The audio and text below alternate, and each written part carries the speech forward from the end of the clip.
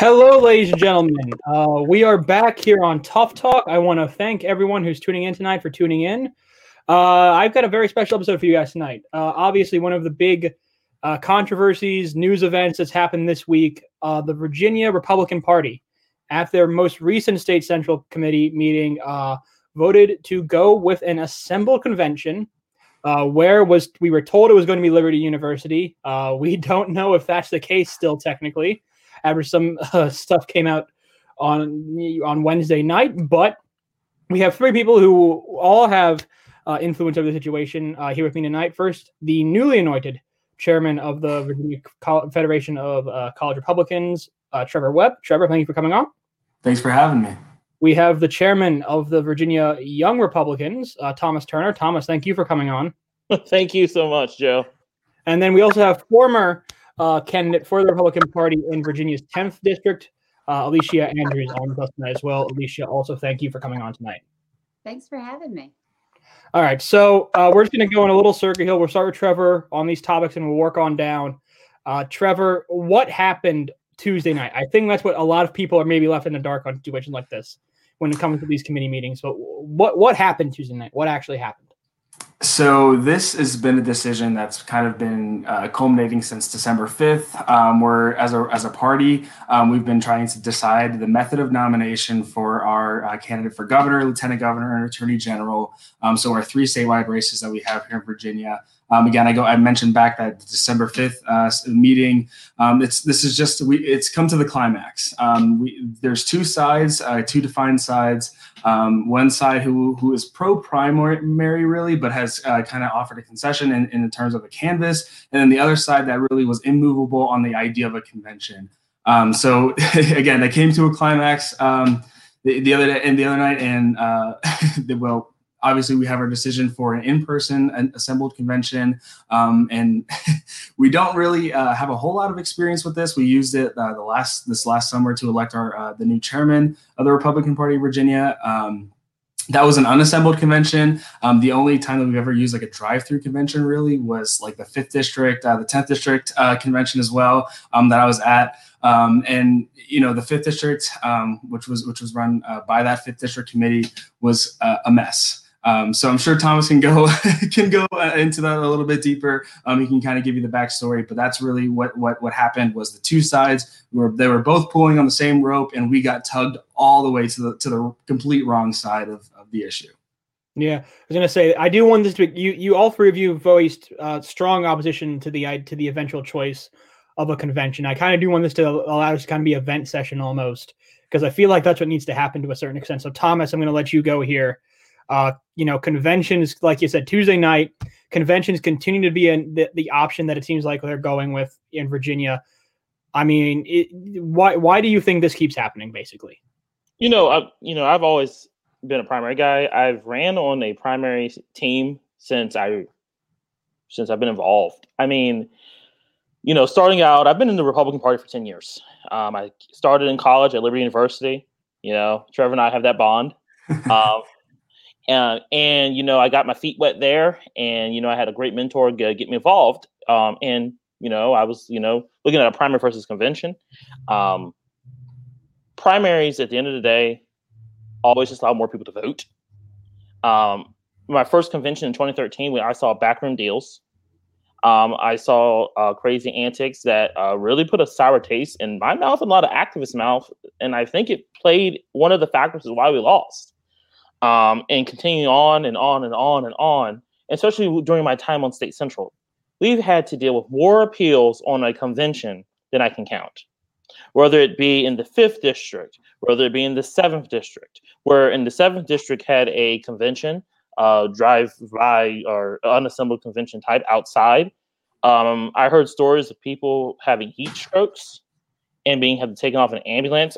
We had to deal with balloting issues, where the ballots were driven allegedly in someone's car for 2 weeks before they were taken to RPV headquarters. Then they had to recount them, and then they recanvassed them. Then in the appellate process, the 7th District Committee wanted to look at it, and I'm like, wait, you're in dispute and you want to touch the ballots? And it's just we talk about voter fraud in the 2020 election, Yet we have the most disorganized party run processes ever. And it frustrated the grassroots. That's why they don't trust us in Virginia right now. I hear all the time. I have served as the YRFE state chairman. I've served as my local unit vice chairman for 7 years. I'm one on a district committee. So when my stance on this is because I have a diverse experience, which a lot of people don't realize. They think, oh, you're the YR chair. You just, you ever consider a YR? I said, no, my friend. I talk to everyone, not just my constituency to make a decision, but outside of my constituency. Because like Congress, we have to work together. And we tried every time we would say, hey, how are we going to do this? With this recent episode, they would not come up with a plan. There was no plan. There was no explanation. They would say, oh, we're just going to do we had a gentleman's agreement. Who had a gentleman's agreement?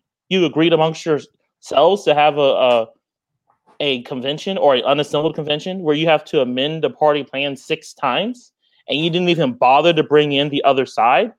I mean, the party plan is clear. It takes 75%. So obviously the majority isn't enough. And they didn't want to bring us to the table because I believe ultimately they wanted an assembled convention to derail it. What it feels like more now is that they wanted it to potentially pick the nominee, which concerns me.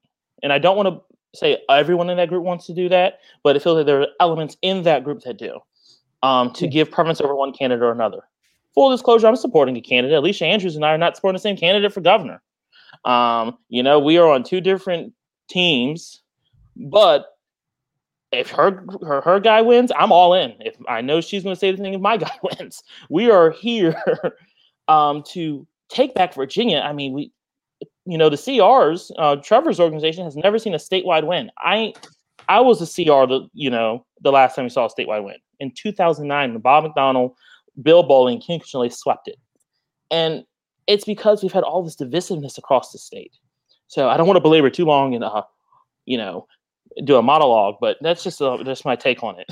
Yeah. So Alicia, I'm going to bring you in here. You're a former candidate. You don't really have maybe the skin in the game as these two do, as members of State Central. But since Tuesday night, you've really come out hard against State Central, and you've called them corrupt. And I just want to know what as in kind of an outsider a little bit into the process. What do you think happened? What do you think is kind of going through these guys' mind? Is they're like, oh, we're just going to choose a convention over letting the people decide in a primary?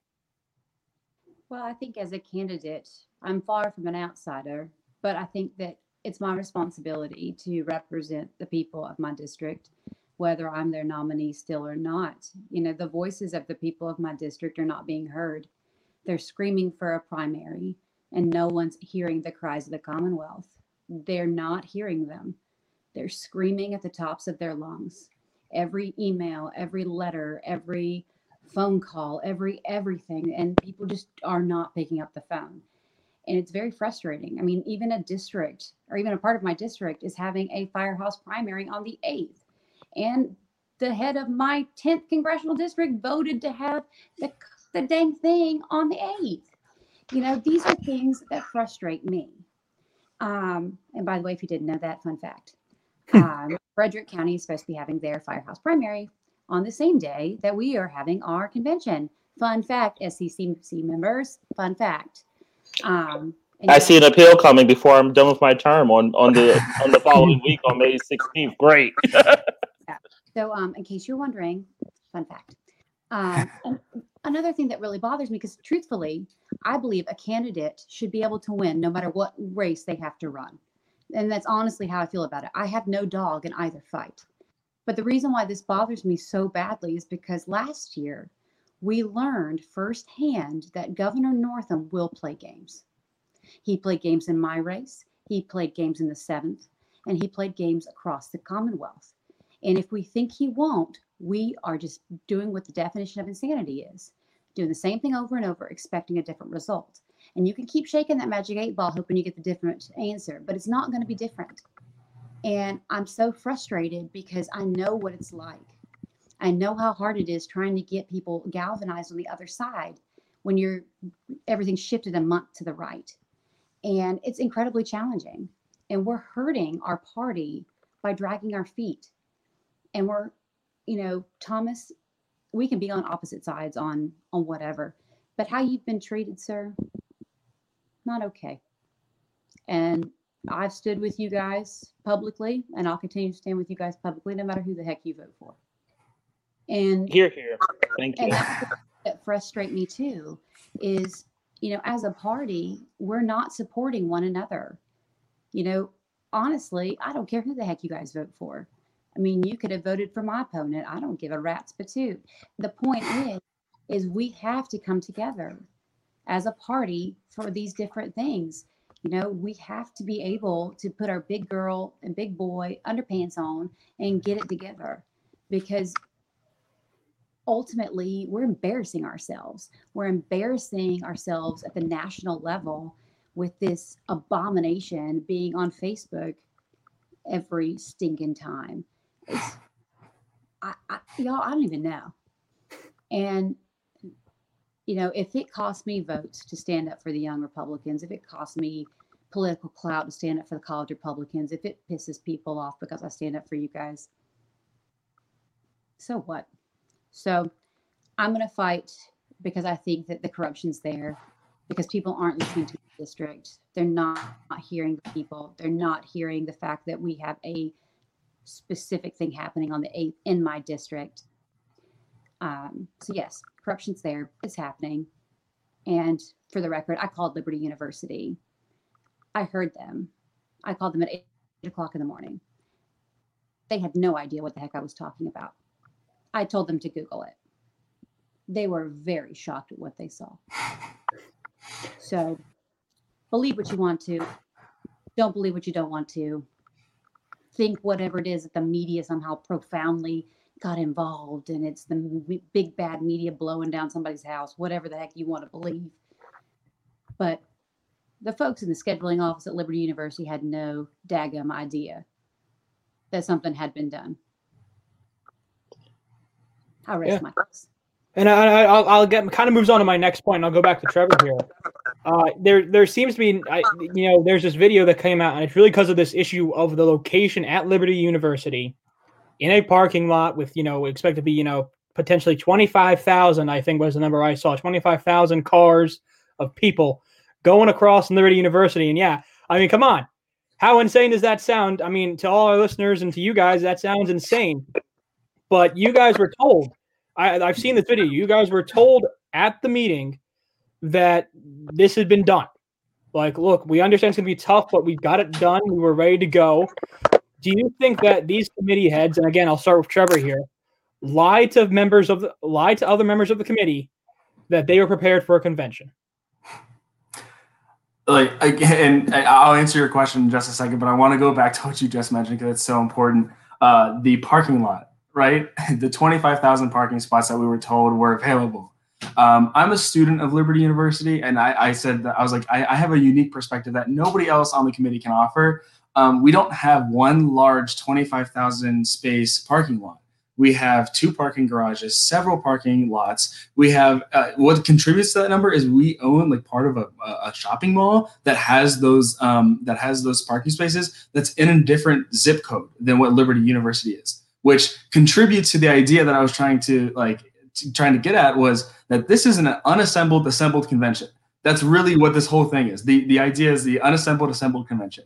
But going back to your point, I had mentioned I had asked Mr. Ginsburg, who was answering the questions for their side for the pro convention people. I said the question was, do we have approval from the school? And he told me flat out that he said yes, we wouldn't have done this otherwise. And the following morning, Liberty University releases a press statement saying, we do not have that because of Miss Andrews here and her hard work. We do not have that. We were never discussed. We were never talked to. We were never mentioned. This was never discussed. Like all of the refuting every single point. So I posted on Twitter. I said, I was lied to as a member of the State Central Committee. I have the same voting strength as Mike Ginsburg, and I was lied to. And many of those people, the 37, 38 or whatever people, they could have been misguided in their vote by thinking that we were, in fact, going to have a place to hold our convention on May 8th.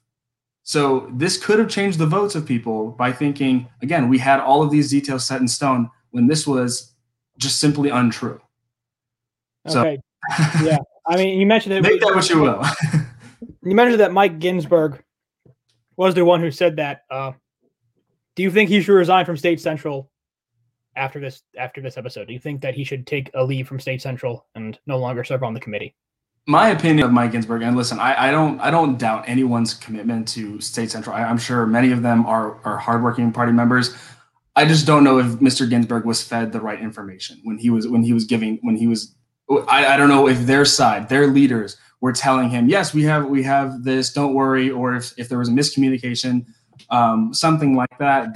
That's my opinion. That's what I really think happened. I don't think ill of anyone. I always want to give people the benefit of the doubt. That's what I think happened. So again, it was untruth that was spoken. It could have changed the votes of people. I don't necessarily think they should be resigning unless there was some other malfeasance that had went on. I'm sure somebody else has another opinion. I don't know. Yeah, no, and I'll go on back to Thomas here. I mean, and even in the beginning of this, there was talk about if this should even be. They tried to not even live stream this. I believe, if I'm correct about that, they tried not to live stream this.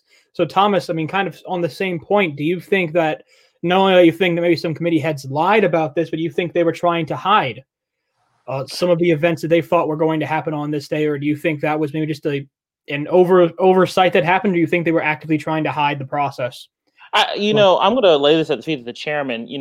I personally don't want our party's dirty laundry aired on Facebook. However, our bylaws say that we have to have this accessible and public to the people. When I send out my board meetings for my YR clubs, I send it to all the club chairs, and I assume they're going to invite their club members. I just have to assume, and I just like, cool, come, welcome. You can even stay for executive session since you're a member of the federation. So, and I have allowed that unless we're removing someone from something very, very proprietary, like a removal from office, which there's a legal side to that. But I've always let people come to my meetings, so we had to do it. I really didn't. I knew it was going to be chaotic, but I knew that we had to. And also, I was getting text messages, and see, this is what I think. When I posted my dissent about the vote, I had an emergency. I had to get a proxy for the rest of the meeting after I made this motion. But one of the people, I had unit chairman from the 5th district say, "Why is it not on?" I have YRs telling me, "Why is it not on?" And I'm like, So I had to make a motion to direct the chairman to do it. Now, the first thing that came from it was there was one of the district chairs was like, "Is this a dilatory motion because I tried to say we're still in executive session." We were not. Our secretary was like, "No, we're in open session again." And so we were going back and forth on whether to do this. And I'm sitting there going, this should be a no-brainer. This whole process has been public. The whole process. And this is one of the biggest votes that many of us were elected to State Central on. Excluding the CRs, every single person was elected for either primary or convention. Period. Doesn't often, so this is one of the biggest votes for transparency. And I was like, we owe it to them to know what we're doing. And so I made the motion, and my good friend, fellow YR, but he represents the 4th Congressional District, Levin Turner. We're not related, but we share the same name, last name. And we said, no, I had to make a motion to direct the chairman. There was some back and forth. The chairman ultimately asked me to retract my motion, and he was going to just go ahead and do it. But that the fact that we were even having that discussion was just bizarre. I do want to add to what Trevor said about Liberty. I called Liberty University too. I called one of the senior administrators in student affairs. And he was telling me about the parking garages. And I had remembered the last time I went up there, I'm an alum, I graduated in 2012, so it's been a minute, that there was one parking space near the Reber Thomas Dining Hall. And there was another one on East Campus near the tunnel. Now, there's no way that's already saying the unassembled convention. And where Trevor's talking about at the mall, it's not even attached to the campus. You literally have, let's say for Trevor, if he's on campus, he'll have to drive there to get there. You can't walk there. So it's literally not attached to the canvas. So I already knew there was some misleading going on right there. But what shocked me is they said they were in discussions or whatever. I'm like, you didn't have a concrete plan, and this has been the problem. It's the same thing with the unassembled conventions. I said, have you talked to any businesses about this? The only people who have been the second district chairman, Dennis Free, and the third district chairman, Mickey Miller. Both of them, my district chairman, Mickey Miller. And, both of them have said there are problems. They're not able to find anyone to host for an unassembled convention. They just can't, because the numbers are too big. If it was a more smaller number like last year, we could do it, but it's not. We're going to be talking to prepare for 12 to 15,000 people. This is a big deal. And with the governor's EO, and he's upped it to 25 or whatever, a lot of them were concerned. That's not my concern. My concern is I don't think less than 1% should be picking a nominee. That's just elitist. It sounds like an aristocracy. It's just crazy talk to me. I think that you should have the most people voting. That's why I've always supported the primary. So, I think Mike was misled. I've worked with Mike. I've worked with Mike Ginsburg. We've been in the trenches together. However, I do not know why he allowed himself to be used by some of the more bad faith actors in the Republican Party. In the 5th district, in the 6th district, and in our national committee woman, who, that's a whole nother saga there for another time. But I think we'll probably have some more viewers know about that, but I believe you're talking about she was the one who came under fire for I believe it was an anti-Semitic Facebook post. I believe she was the one who came under fire for that. Yeah, it ended up in like the Jerusalem Post and some other pro Israel news outlets, which never heard of anyone getting national attention over a comment on Facebook. We live in Virginia. Israel's on the other side of the Atlantic. I'm like, oh, this is not going well. And I'm just going like, in a year where we're the only competitive game in town, we do not need this. As someone, Trevor can speak to this. Both of us have to go to our national organizations and lobby for extra states to come into Virginia. It's the same thing that I did in 2019. It's the same thing I've done every single year since I was vice chair, bringing other states into these off-year elections to have more boots on the ground. By the grace of God, it seems like that we're going to have a Virginia running the CRs. It looks that way. I'm really excited about that. But we have to go there, and the first thing I have to deal with is, Thomas, what's wrong with Virginia?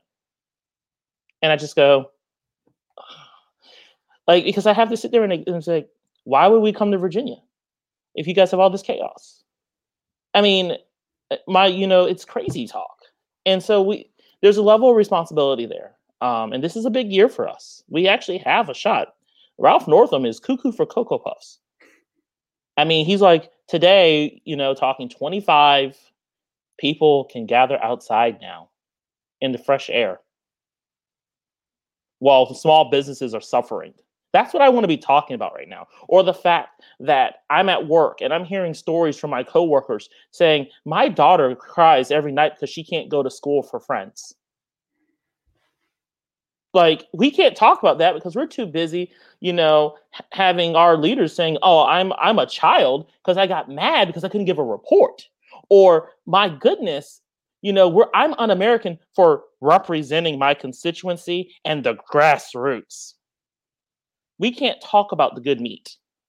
And, it's shameful. Like, you have my good friend Alicia, who literally was on a radio show speaking a different perspective, getting shouted down. I'm sitting here saying, what on earth?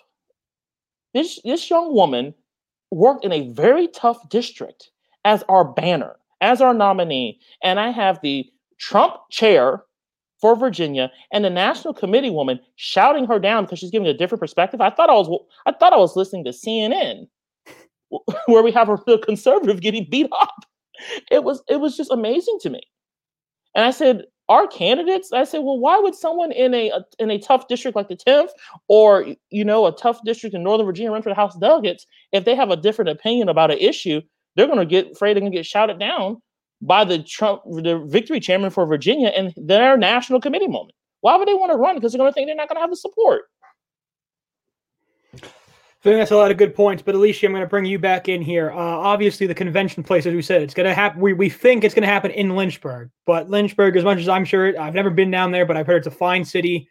It's a great little town, but that's not necessarily a central location, especially for those from Northern Virginia or the Eastern Shore, where voters there are going to be very crucial for the Republican Party. So do you think that this decision about the location of this, as Trevor would call it, assembled convention, is this a choice to just let it to be, again, like the most conservative members of these committees from the 6th, the 9th, and the 5th making the decision instead of those from the important places like in the 7th, the 2nd, the 10th, the 11th, the 8th, where we have a more diverse group of opinions? Ultimately, I think that disenfranchising people from all over the Commonwealth is a terrible idea, especially knowing that I'm not 100% confident the exact number of votes that Bob Good got, but I'm pretty sure I got more. I got 210,000 votes. I know Barbara Comstock, when she ran 2 years before me, she got 160,000. I got 210,000 when I ran. I know that there's an extraordinary number of votes up in the northern part of the state that are going to be germane to anyone running statewide, and you're going to need them. And so disenfranchising people in the northern part of the state because they don't fit your perfect cookie cutter, whatever, is just dumb. So we need to make sure that we value every person in the Commonwealth. So this whole everyone has to be in the 5th and the 6th, it just frustrates me. But I can tell you that the people up here are pissed, and so they're ready to roll, and they're going to come down in giant numbers. And so I hope they're ready, because the northern part of the state's going to come down to Lynchburg, and we're going to come down in style, and we're going to come down in coach buses, and we're going to come down ready to win. So I hope the people are ready, because we are not going to let some people in the 5th and the 6th dictate what the rest of the Commonwealth's going to do, because I assure you, we're not going to let a bunch of people tell us how we're going to win in the Commonwealth. It's just not how it's going to work. We want to make sure every voice is heard. And it's very frustrating to me, just like it is to, everybody else on this, that when one voice, to me, is like on the bully pulpit, they think that they're the only voice that matters. And they're the ones that are destroying our party. And it's almost like a cancer. They just are eating, and it's corrosive. And they're the ones that are fracturing our party. And yes, I got lit up because I said, you know what? I didn't agree necessarily what Mr. Turner did, but I understood why he got mad. 2 years he didn't get to give a report. 2 years of pounding the dang pavement for candidates and not getting to tell exactly what they did. 2 years. Y'all, if I had to go 2 months without telling my husband what kind of groceries I was bringing home, I'd be throwing them across the kitchen. So I can tell you that I can't imagine what it would be like not being able to tell the good news of what I did for candidates in this great Commonwealth. So I assure you, I can empathize. But what I think that we're really missing here is the people that on that call that were truly dismissed. People that were talking about nursing mothers. There were people that were talking about, needing the ability to have somewhere to nurse, that were literally laughed off. People that don't have the ability to drive a vehicle.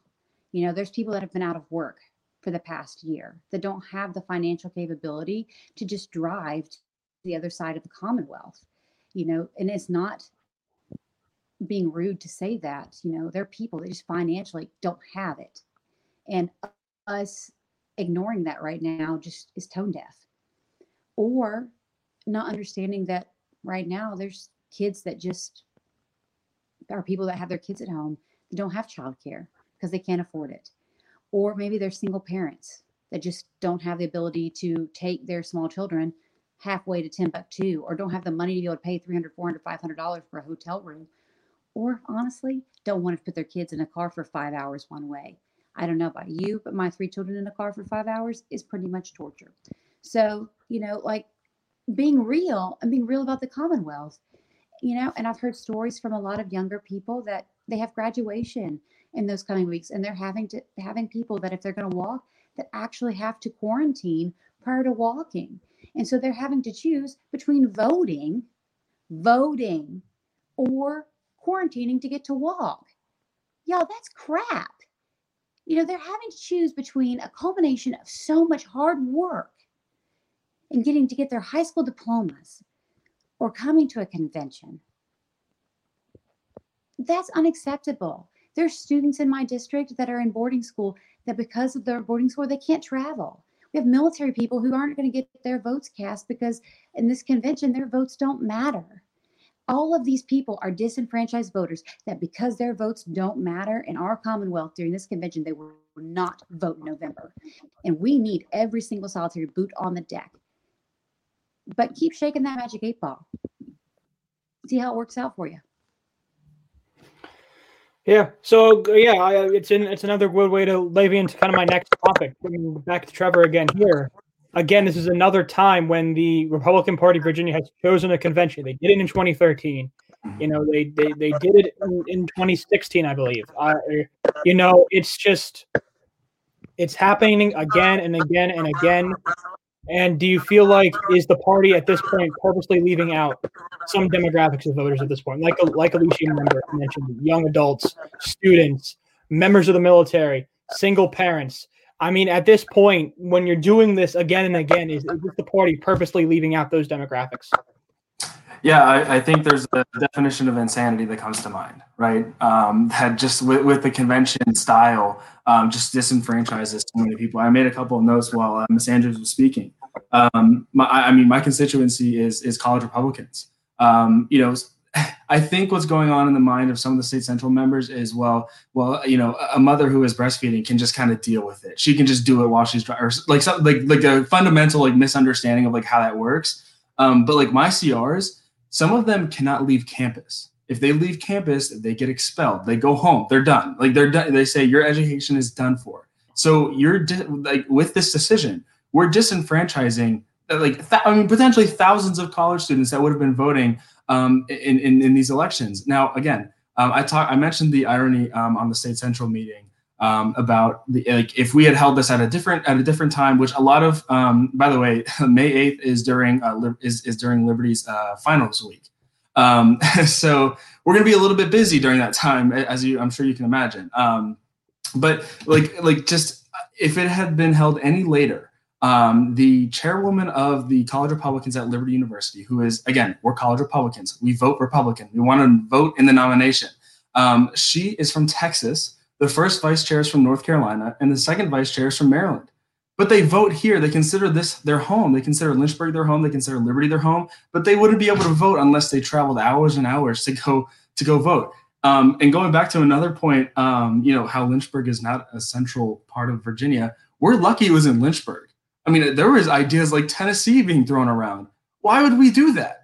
Why, that makes no sense. Imagine, we're talking about making international news or national news. I mean, come on, that really would have been a joke.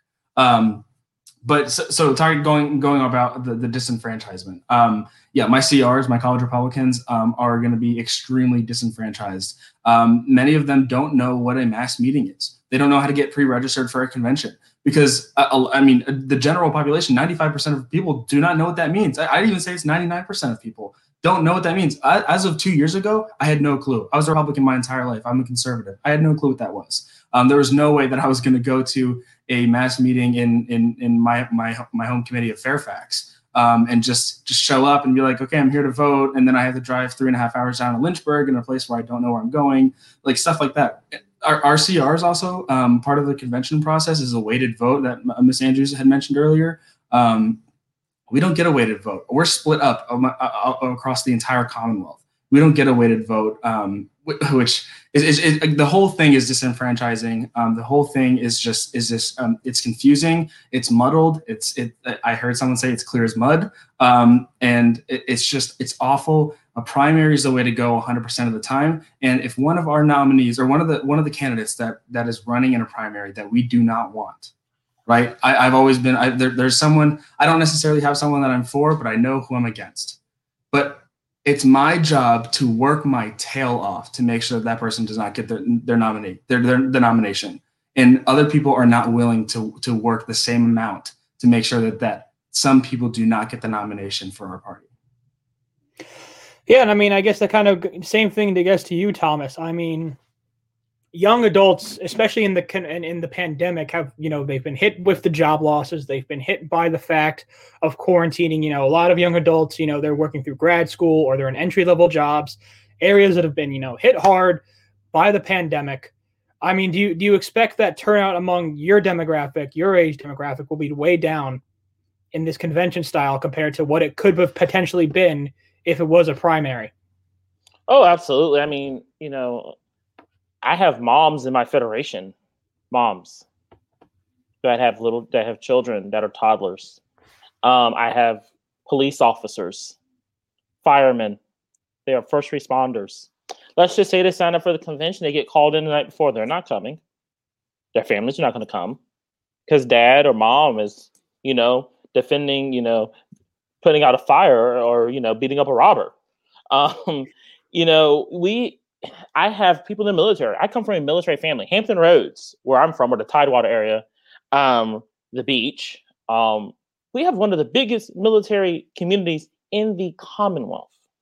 And there's been discussion, like in our party plan. I've been voicing, one of the concerns I voiced was the Hatch Act, and it varies. It's not clear, but a lot of military people who are active duty or work for the DoD, don't go to partisan conventions because they think they're going to be breaking an order from the Department of Defense. Our party plan, full disclosure, because someone reads the way, well, our party plan says they can absentee vote. They still won't do it. And I'm sitting there and I'm going, we're supposed to be the party that's pro-military, and you're really just saying to the military, oh, it's okay. We don't need your opinion on this matter. And it's that elitist attitude. And really, and it's amazing that we're even talking this way about those who have put their necks on the line. I have senior staff that has served in Afghanistan and Iraq, who has been in some of the harshest situations.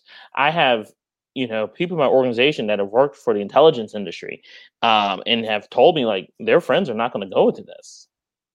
And I'm sitting there going, well, I have to keep pressing for a process that's going to have the most votes to happen. And so that's why I kept pressing for a primary. I dug my heels in. And because I felt like I had to. It's the same thing where I was hearing from, the moms. I don't know anything about, nursing a kid. I'm a guy. I don't know anything about that or the difficulty that is. I know on my job, I've had to put up a shelter for moms to do that. So it's a very difficult thing for moms to do. And, I don't know, sitting in a car for 5 hours, 6 hours, if for some reason they don't want to do the single ballot, it's interesting, it is what it is. But, what's really interesting is everyone wants to tout off that the one nomination method is for the base and the other one is for the establishment. And for years, I was called the establishment rhino because I like primaries. That's what I was called. And I said, well, because our meetings have been on Zoom publicly, I found out that there are people to the left of me and to the right of me in the Republican Party who actually have all said primary. Literally, even in the 5th congressional district where a part of this convention will be at if this concocted plan comes to be, because the other part's going to be in the 6th district. Even those who support conventions have emailed me and said, Mr. Chairman, Thomas, I am a convention guy. However, in this climate, you are doing the right thing. I've had, like I said before, unit chairman text me in the meeting, keep fighting. And these are in the 5th and 6th district. And I wonder why Melvin Adams, Ed Yensho, and others are not even listening to their own unit chairs and activists. I want to know why in the world, why they're not listening to them. Why in the world is, why are they not listening to them? I don't get it. If I voted for a convention, oh my goodness, my board would eat me for lunch. As they should. And the same with Trevor. And Trevor knows I'm right. Our boards would eat me for lunch. They said, Thomas, we didn't elect you for this. I was unopposed for chairman. Unopposed. I had a mandate. Myself and my 2 state central representatives had a mandate to vote for primaries. A mandate. We had no opponent to vote for this. So I did what the will of my organization mandated me to do. And I will continue to do that as long as I'm the chairman of this organization. Because that is what my job is. I take that seriously when I served on the district committee outside of YRFE. I did the same thing when I was the vice chairman of my unit. I did my best to represent the constituency I was elected to represent. We are a representative body. We're representative of the grassroots. That's what State Central is. We are a representative body. And we have too many people on State Central that use this for power or to make money or to push a candidate one way or the other. And it's utterly ridiculous. And the grassroots is getting tired. They're getting extremely tired because when they hear it's like, well, you could have voted for unassembled convention and got a compromise. No, they said no. I had units that have supported conventions for years send resolutions to State Central members. And then we have State Central members saying, we're having a convention, get over it. I'm like, we're getting hundreds of emails, Facebook messages, comments on Facebook from the Trump wing, the mainstream wing, the evangelical Christians, the suburban moms, everyone. I'm hearing primary. Everywhere I go, Thomas, primary. And I'm not hearing convention or unassembled convention. I'm hearing primary. And so when it was hard for me to come to the table and say I wanted a canvas, I was like, well, you know what? It's the best of both worlds. It's not exactly everything I want, but I get about 75%. At least more people can vote. Nope, that's too difficult. Well, we've been doing firehouse primaries for state legislators. We're obviously doing it for a ton of the state house races. It's the best of both worlds. A canvas. And they're like, nope, we want a convention. You guys want to vote for this? You know, I think there's one of the activists out in the 5th district said, well, we were going to make them suffer. That's what he said. We're going to make them suffer for not voting our way because the majority is right. Robert's Rules of Order gives the minority the right to speak. That is the purpose of any body that uses a parliamentary procedure. The minority has the right to speak. Guess what? We're a strong minority. And we've been standing firm, listening. I mean, literally, people are calling us the champions of the grassroots. Never thought in my wildest dreams in my 10 years having people say that I'm championing grassroots. I've never been called that because I've been called some horrendous things. And so it was encouraging. And, you know, I appreciate people, you know, when I'm on Facebook arguing with people that I've never met saying, no, he's right. That's what we want. We don't want this, you know, but it ultimately goes back to that the culture of State Central, where we have people who want to gut people like Trevor and myself and the VFRW. They've literally said, we are not the grassroots. Actually, one of the people said we are unelected. I'm sitting here, the first Black chair of this organization here sitting here, and I'm like, oh, I was elected. Not because of my skin color, because I was qualified. But you're not, what are you saying to the masses who don't think like that, who do think more in identity politics? They're saying, why, you know, they're making my job hard to go defend conservative values when I'm sitting at the barbershop getting my hair cut, where I'm going there and saying, do you understand why you need to consider voting for the Republican Party? Your taxes just went up. Gas prices just went up. Because they see us talking about this convention nonsense. I can't talk about kitchen table issues when I go to the grocery store. That's my job as a party official. We're supposed to be ambassadors of the Republican Party to our communities, whether we represent the YRs, the VFRW, the 1st district, the 2nd district, the 3rd district, the 9th district. You know, my final point with the convention location, if you look Lynchburg, it is 3.5 hours from my house. The majority of my trip is on 460. I have a slight break on the interstate. For most of the people traveling there, most of it is not on a major interstate. To get to a major interstate we'll be going towards Roanoke, which is an hour away from Lynchburg, from where I live. And so it's not central. It's the same argument I had to deal with in my state federation. where people were upset that we weren't having our events in Lynchburg as often. It's like, it's not centralized because there's no major interstate. And, I am concerned because even the people in Southwest Virginia, the majority of their delegation voted against Lynchburg.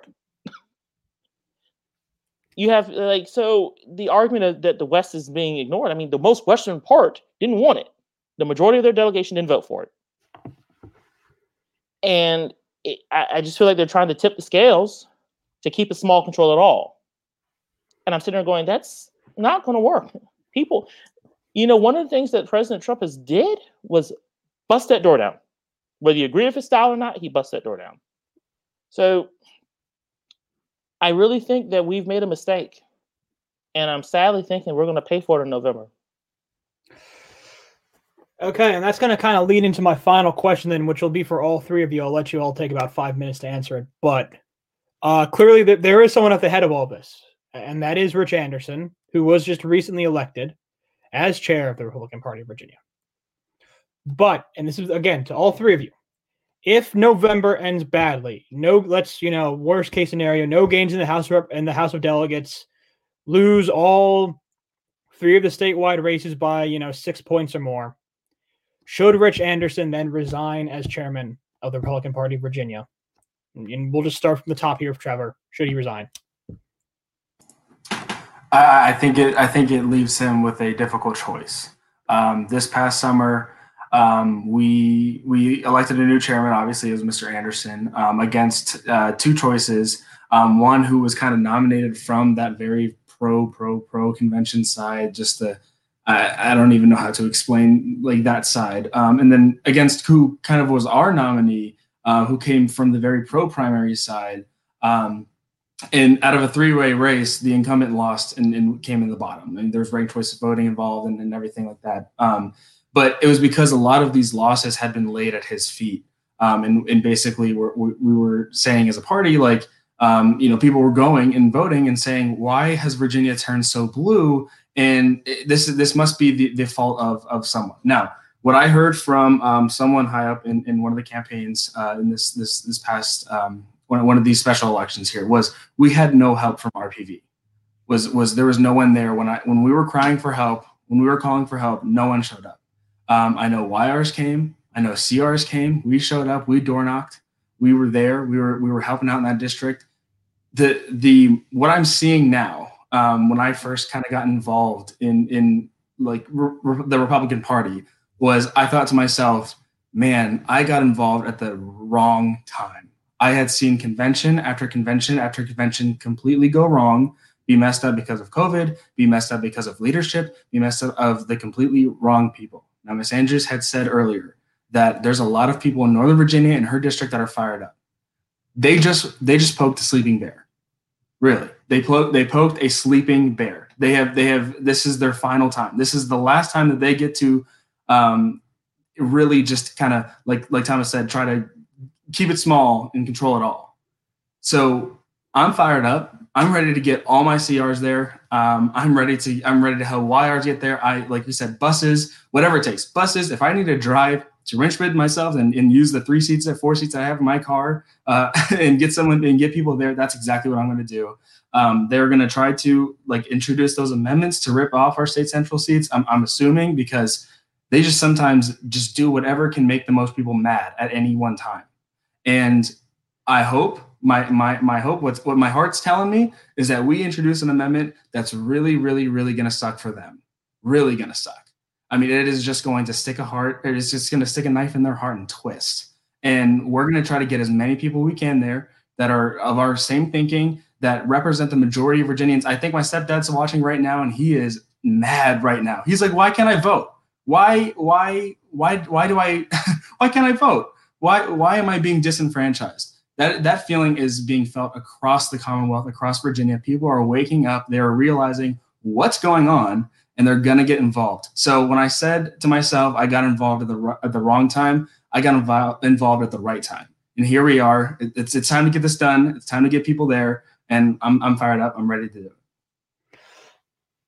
All right. Like I said, same question to you, Thomas. If the worst case scenario happens, should Rich Anderson resign? The question is, his leadership hasn't been involved in this process to begin with. If it wasn't for Vice Chairman Way, we probably wouldn't even be having still this discussion. So honestly, I haven't seen a lead on this. And the lack of communication from the top has been concerning for me since his election on day one. Everyone loves to tell he got 62% of the vote. He has a mandate. Yes, he does. And I haven't seen him use it. So on the issue of leadership, it's been lacking. And that's coming from people who even supported him. It's just lacking. It's disappointing. But, like I said, I try to give everyone a fair shake, even if I didn't vote for him, which I did not. I try to give him a fair shake. This whole process with the convention, I'm going to be going to Lynchburg. Not a problem. I'll get on 4-6. I know how to get there. I did it for 4 years. I was going to Liberty. If I have to go pick up some YRs along the way, like Trevor said, I guess we'll do that. If 1 year, 2016, I had a high schooler first time voting in the convention. I went to his house. I talked to parent approval, obviously. He was 18, and he got in my car. I paid for his hotel room. I paid for his food, and so he could vote. Because that's how much I passionately feel about this. Because the first time I voted in a Republican process was in 2008 in a primary. That's why this is at the core of it. That's why that's so important to me. That's when I told people I was a Republican. Now, if there was a convention, I would have been able to navigate it as a new voter. I didn't have a car. I literally was 18, still in high school. And I cast my ballot on primary day for Mike Huckabee. Yes, Mike Huckabee. Because that's what I thought would be a good president. And guess what? He didn't win that nomination that year. John McCain did. And you know what I did? I voted for John McCain because I'm like, well, my guy didn't get the votes, but this guy won. I agree with him on a lot of stuff. I'm going to vote for him. But it was because I was able to have my voice heard. I made a commitment to support the team. And I learned that style because the process was open. And, I was hoping during this process that during the cooling off period that we had, which was ridiculous, or when people were adjourning the meeting because they weren't getting their way, I adjourned. I was like, but we're not done with the agenda.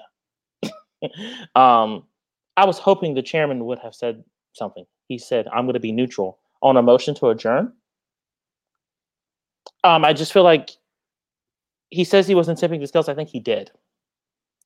And I think there's going to be a mistrust between a huge chunk of that body and a huge chunk of the grassroots in him that he's going to have to work on this year.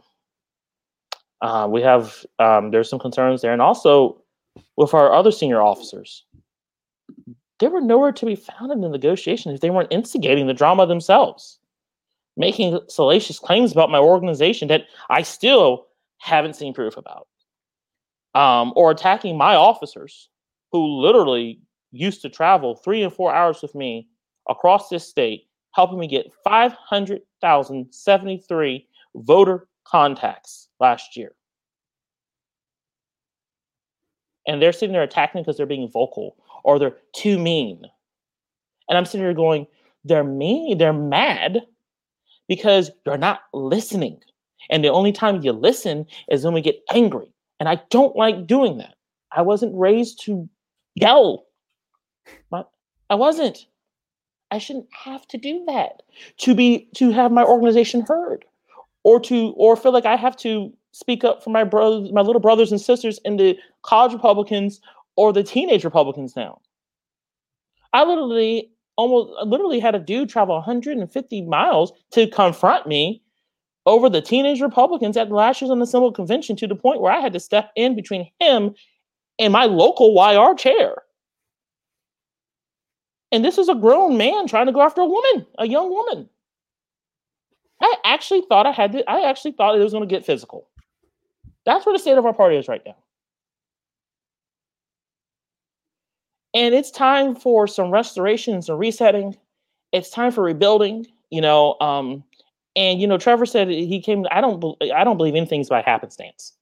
I'm a believer. I'm reminded in Esther that there's a time that Mordecai told Esther, you're here for a reason. And I think that Myself, Trevor, Alicia, and so many others are put in these positions for a reason because God has put us here. I am not afraid to say that. I'm not ashamed to say that. And we are here to fight for the causes of our party and fight for our generations and fight for our communities, because that's what this party is about. I became a Republican on my own through people planting seeds in me. It wasn't embedded in me like so many of my colleagues on State Central. I came into it through reading and research and my teachers giving me books about Frederick Douglass and other people. That's how I became a Republican. And so I am going to fight to make sure that my generation has a seat at the table. And if they want to bring those amendments, that's the last fight I have to do as the chairman of this organization, I'll do it. And, it's not into my, I'm not afraid to do that because wrong is wrong and right is right.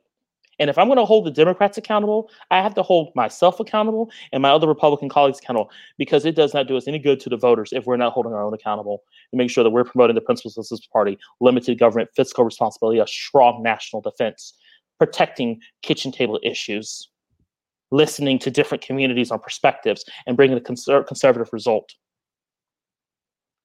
Because every time I talk about these issues, even the most liberal person says, "Oh, wow, you're right. I'm going to have to start thinking differently." I talk about the barbershop a lot because that's my culture. That's Black culture. We talk politics at the barbershop. I'm sitting in the chair, getting my hair cut. On Saturday morning, my barber picks 6 o'clock in the morning so we can talk shop before everyone comes in, because it does get heated. I'm the Republican. It gets heated. So he can talk to me.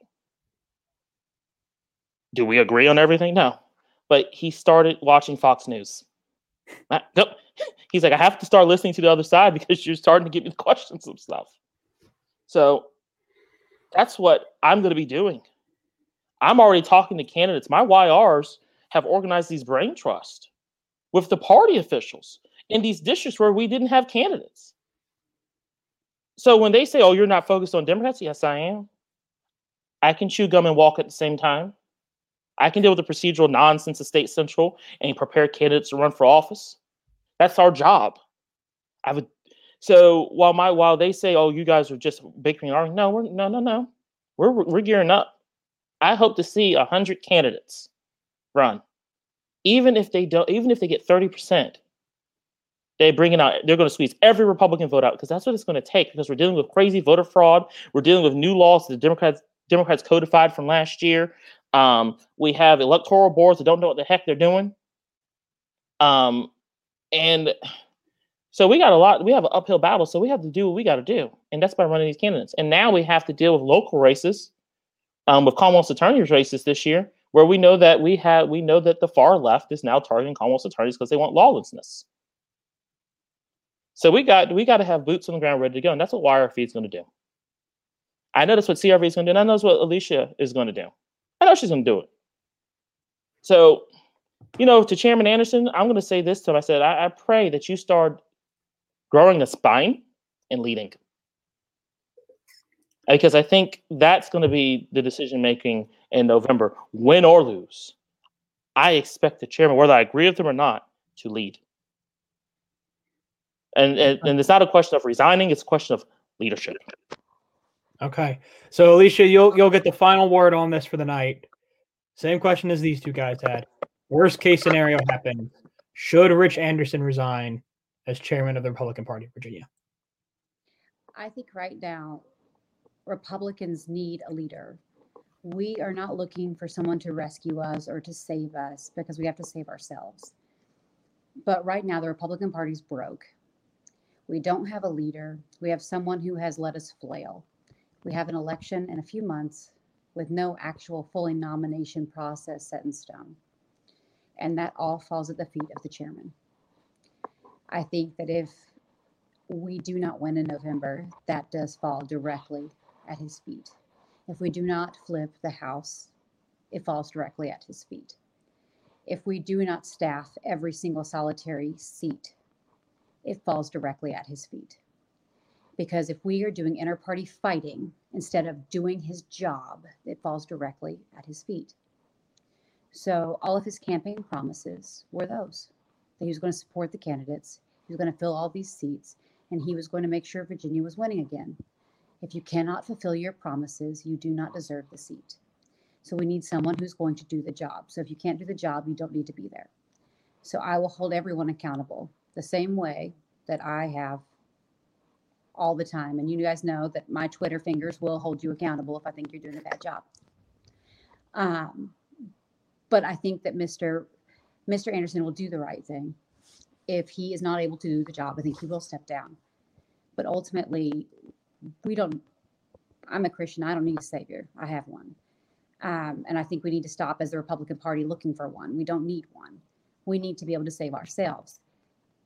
But ultimately, at the end of the day, we need to get our big girl britches on, our big boy britches on, and figure our stuff out. Stop acting like children and start working together and holding our leadership accountable, especially when they lie to us to our faces, and make sure that those people are no longer in leadership positions when it comes to vote again. And you can take my word to the bank. I will be putting someone up against each person that lies to us and make sure that they don't have the opportunity to do that again. Okay, well, before we head off here, I want to thank every single one of you for coming on tonight. We've talked about Virginia 3 times. This is the 6th episode of Tough Talk. I've talked about Virginia 3 times, not only because of the Republican Party of Virginia always seemingly being in the news, because, as Thomas said, Virginia is the only competitive party in the game when it comes to 2021. So stick with us here on Elections Daily for Virginia 2021 coverage as we continue to go on towards November. I've always said maybe this will be the time I have a break. I don't know if the Republican Party of Virginia will let me have that. We'll probably be back here in a month again to discuss it. But I want to again thank Trevor, Thomas, and Alicia all for coming on tonight. Ladies and gentlemen, thank you for watching. This has been Tough Talk. I am Joe Szymanski. We'll be back next week with another episode. Thank you all for listening. Thank you all for watching, and have a great rest of your evening. Thanks, Joe. Thank you. Bye. Thank you.